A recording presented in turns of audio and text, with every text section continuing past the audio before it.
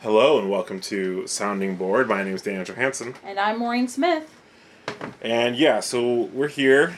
We're tired. We're tired. We're, living in this moment, as I'm sure you are.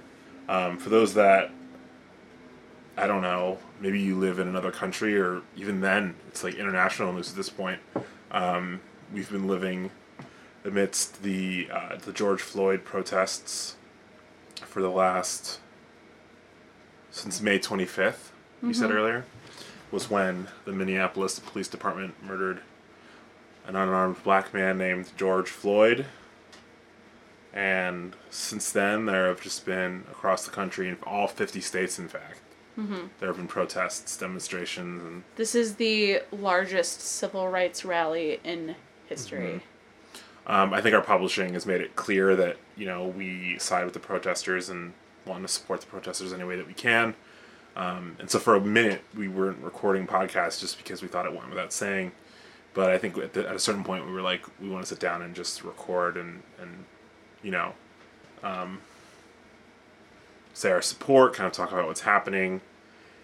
As, two white folks, it's like we didn't want to necessarily like just be another voice in the matter, but it's just there's just so many things that can be reported on, so we just wanted to kind of talk a bit for as long as we can. I mean, Maureen's still teaching all the time.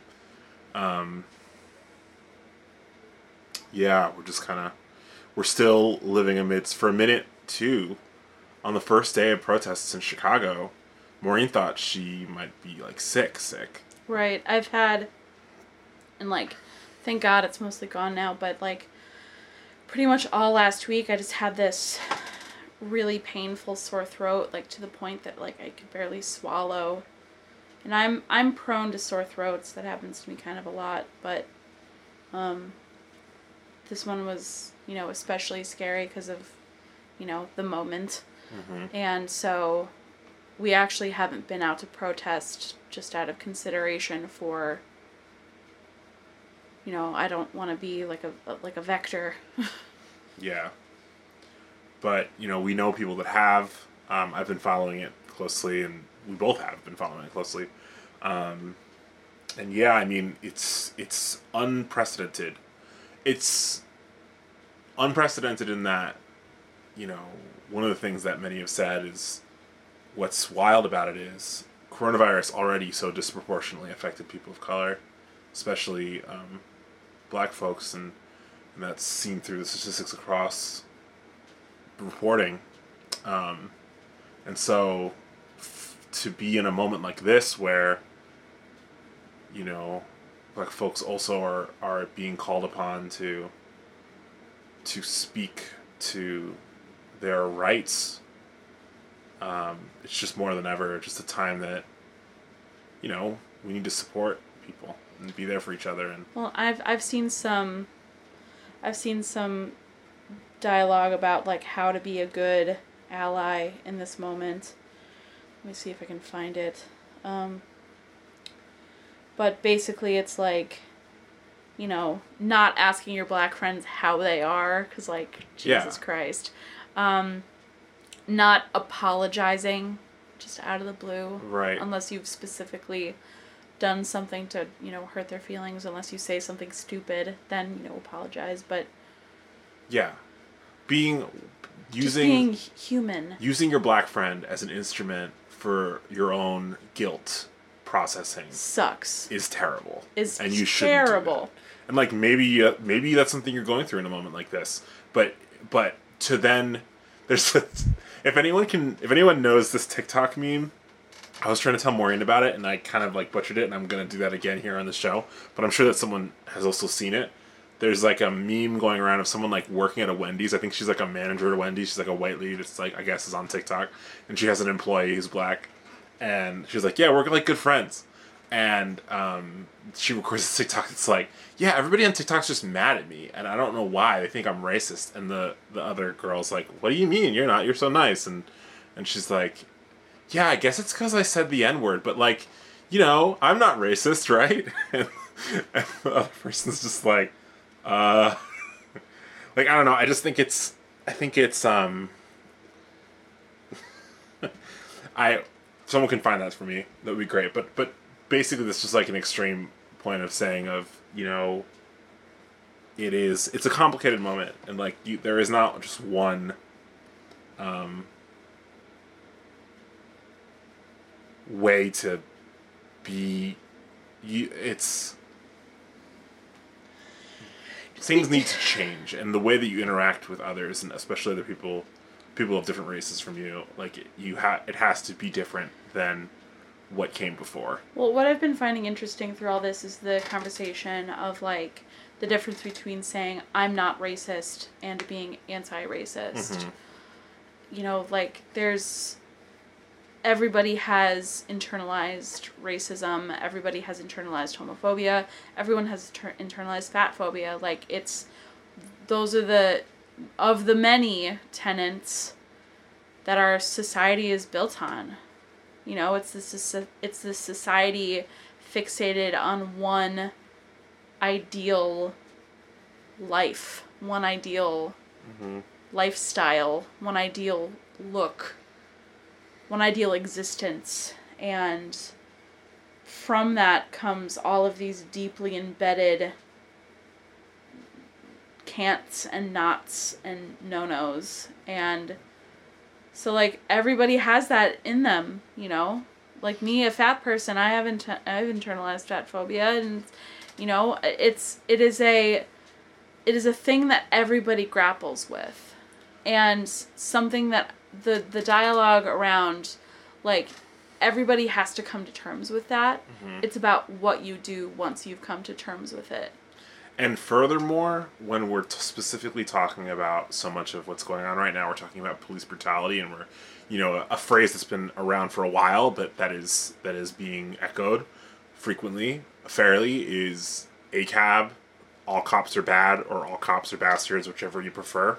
And, and the common retort is like, well, I know someone who's a cop, and they're not bad, and it's like, there are some good cops, and it's like, no. What you don't understand about what someone that believes in that sentiment is saying is you cannot, in the system that we're existing in the police system that exists, you can't do good. And the way that these protests and the police interaction with them has been executed is exemplary of that in every way. In every way. The system, when I've seen multiple videos of people even like hugging cops or whatever, or like cops being almost brought to tears, and in those scenarios, some commanding officer comes and switches out that officer with another. In those same scenarios, you see the same officers that were hugging someone in one moment, as soon as the sun sets, are turning around, throwing tear gas, pushing people down, holding riot shields. And it's a system with rules and structures set in place to oppress. And it needs to be dismantled. And what that looks like is a complicated process, but there for the longest time has not been a negotiating table with which to do that. And, one of the things that we definitely wanted to talk about on air was how it's starting to, we'll get to it. Yeah. But just how we're starting to see that there are concessions being made. Yeah. Something that I think is really telling is, like, the dialogue surrounding, like, not all cops are bad. And, my response to that has been, like, even if you know a good cop, like, what is that good cop doing to dismantle what's happening? Like, right now I'm looking at statistics, like, in 2019, there was a police killing in every major U.S. city. Mm-hmm. And, like, if it were any other profession, and there was that much widespread... Because, like, okay, a police officer shooting and killing someone, like, accidentally means that you're bad at your job. Mm-hmm. if there was that much widespread negligence among any other career, Yep. you would be considered a bad blank if you weren't working to fix it. In any other career where human life is a feature, I guess. A factor. A factor. You have a license. If you're a doctor. That's fucking true. If you're a doctor, you lose that license. If you are, found of malpractice, so many cases of jobs like that where there is greater oversight. And greater oversight not just of throwing money into police budgets, but of, and I'm talking about what our mayor, Chicago's mayor, Lori Lightfoot, has proposed of just wanting to put more and more money into the system, and it's more complicated than that, especially when you're turning around and defunding schools left and right, which is the same thing that Rahm was doing. As far as for Chicago local reporting, there have been massive protests here. The first set of them was Friday. Does that sound right? I'm pretty sure it was last Friday. I think it was last Friday, yeah. Was the now famous, for those that aren't familiar with Chicago, I think a lot of you that are know that all of our CCA kind of heads to the Loop. And the Loop is the central part in downtown. It's where most of Chicago's wealth is accumulated. And, what we saw on Friday was just exemplary of how the city was designed to protect that wealth. And there's the Chicago River with bridges across it every direction. There's the CTA that heads into it, but it can just as easily be shut down. There were thousands of people in downtown Chicago, and Mayor Lightfoot ordered a curfew, shut down all of CTA, which, maybe there's an argument to be made for a curfew, but in effect, and I'm not making that argument, first off.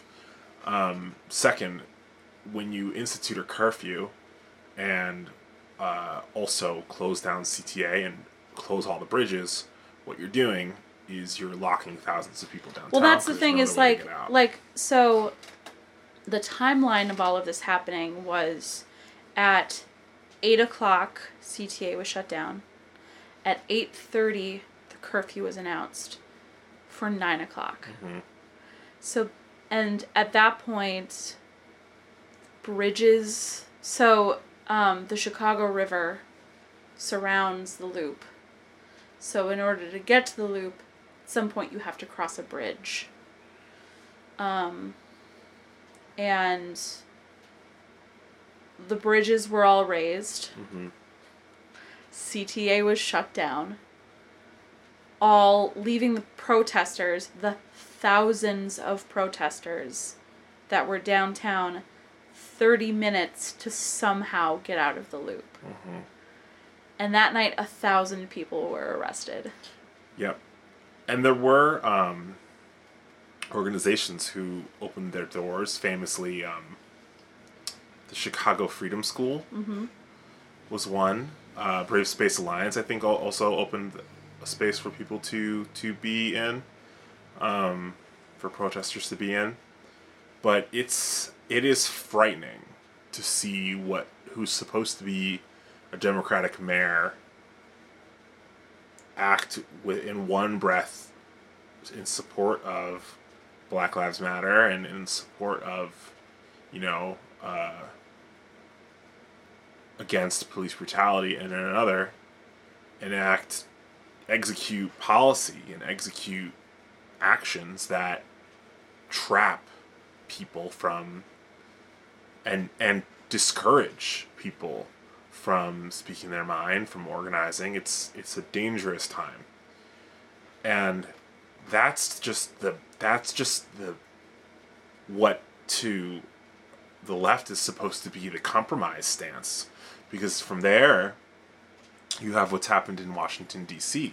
Mm-hmm. Where in D.C., it's been chaos of protesters.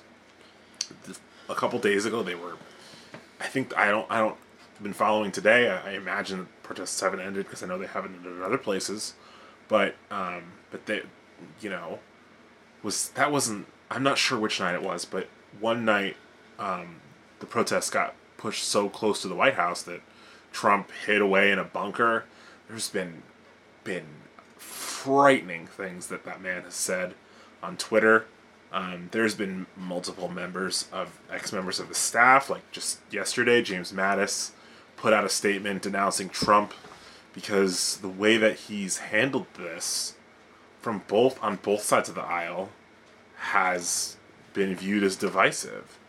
You know, there have been Republicans that denounce it, and you know, to what end maybe they agree with the aims of the protesters, we don't know, but you know, we've got National Guard being mobilized in some cases. I've watched videos of not just police, but National Guard, you know, shooting people in the doorways of their homes with rubber bullets, like imposing curfew, and you know, more and more we're seeing federal military being dispersed amongst What's frustrating to me is that, like, with all of the coronavirus stuff, like, you know, there's all this press about Lori Lightfoot getting in her car and driving around and telling people to go home.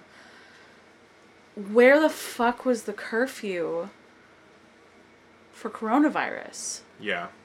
Where was the curfew for coronavirus? Right. If that's something something in your playbook, where was that before? And to that end, you know, exactly to your point, what a lot of folks are pointing out is how ridiculous the disparity between the reactions of the state between the protests a month and a half ago, the, like, let me go get my haircut protests, and the protests now. And that's the thing, is they're not being treated the same, no matter how you view it. That the reaction and the implementation of those reactions, it's not the same, and there's only one reason for that, and it's racism. It's systematic oppression. It's obvious, because those let me go get a haircut people were decrying the state in the same way. They were adversarial to the police in the same way, but because they had white skin. Yeah, there are pictures of those protesters getting in cops' faces and screaming at them. If any of the protesters were to have done that, there's footage of protesters. There's footage of a protester in South Carolina who's on his knees saying, "Please, I just want to understand you. I want to love you. I want to know you. I just want to have a conversation. I just want to understand why the police are doing this. Please, I just want to have a conversation." And then a police officer comes and arrests him. Mm-hmm.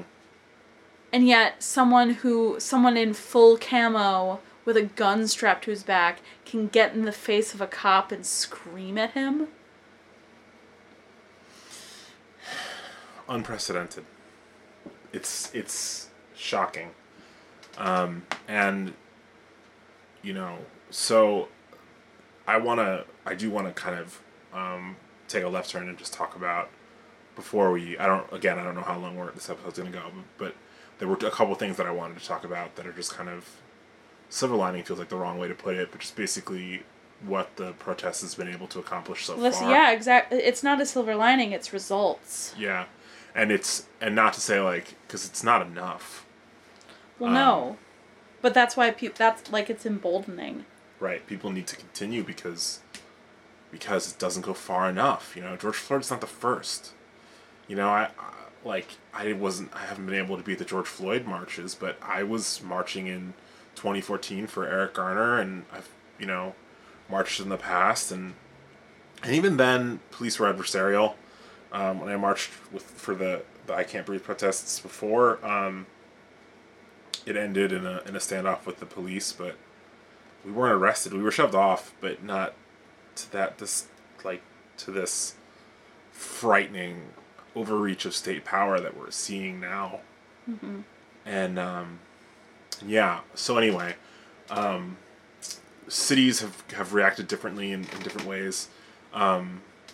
The one I want to mention before we get into Minneapolis specifically is LAPD. Mm-hmm. there was a budget increase that was supposed to go from like 1.86 billion or billion. Let me look at the actual figure real quick. 1.86 billion. Apparently their budget was already scheduled to increase from 1.86 billion to 1.189 billion. What?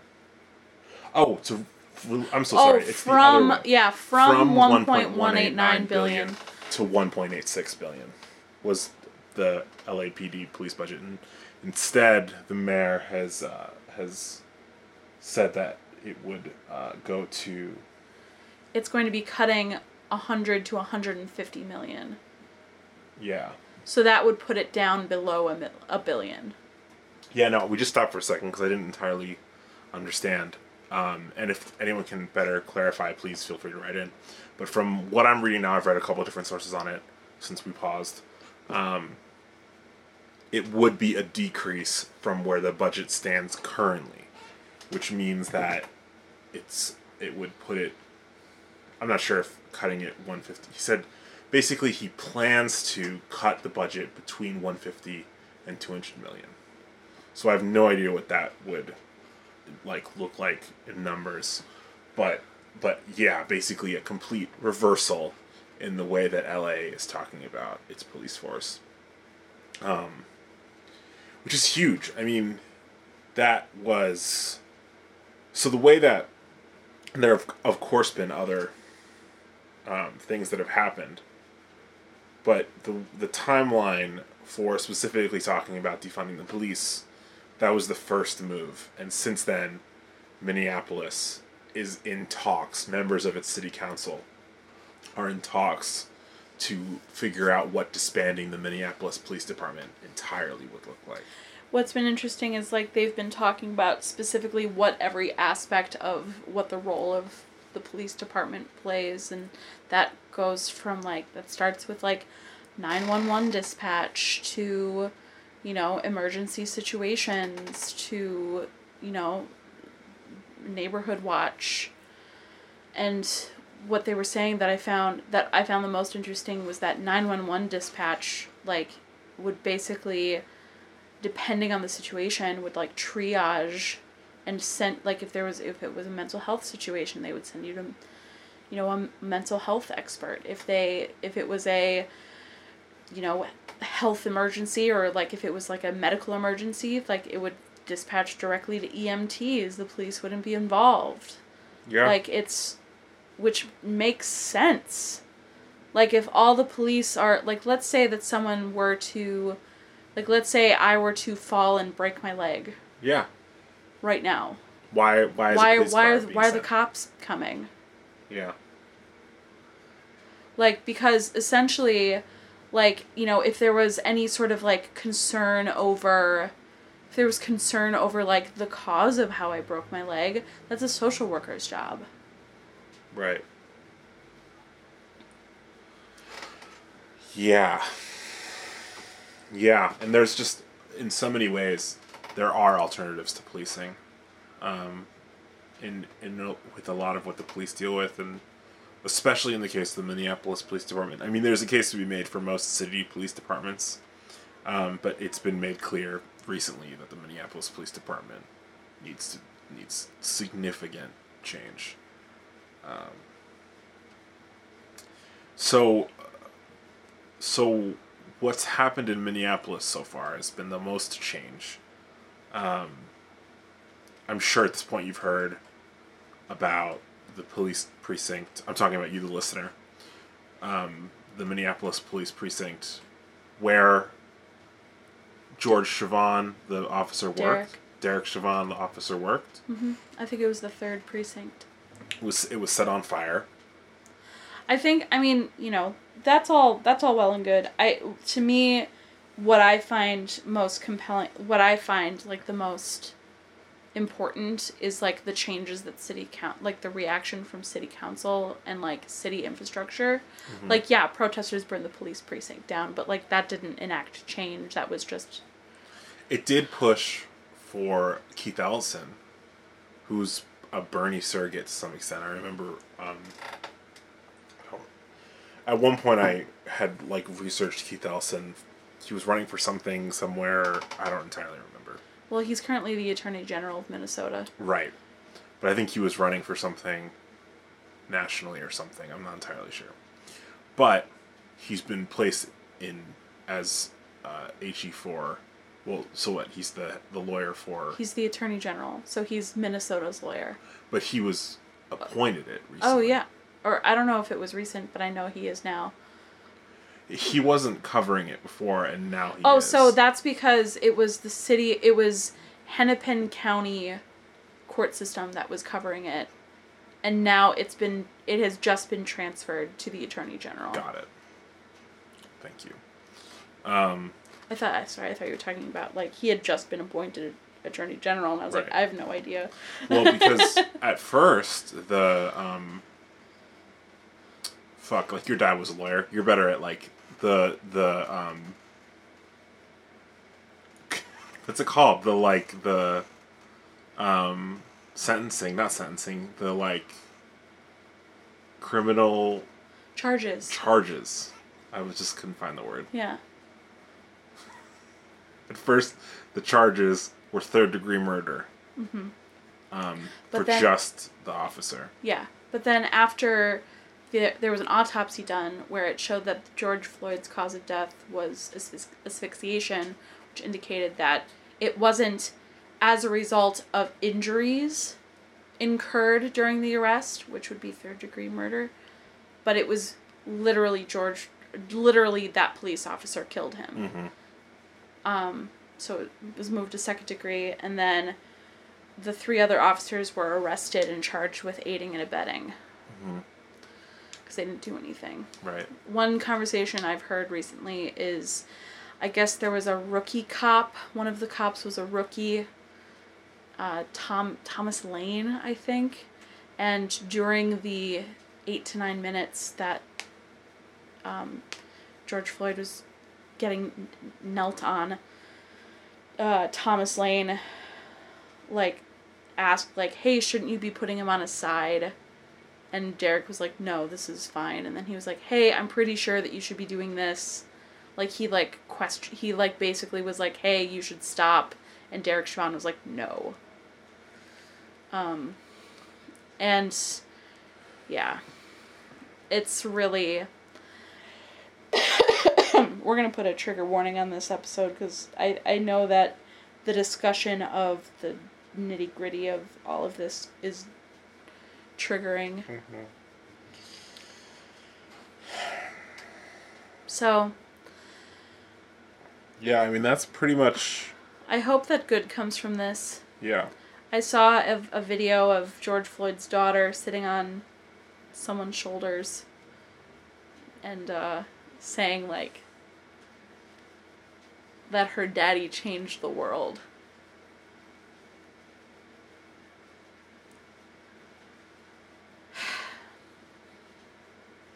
Yeah. It's a lot. Mm-hmm.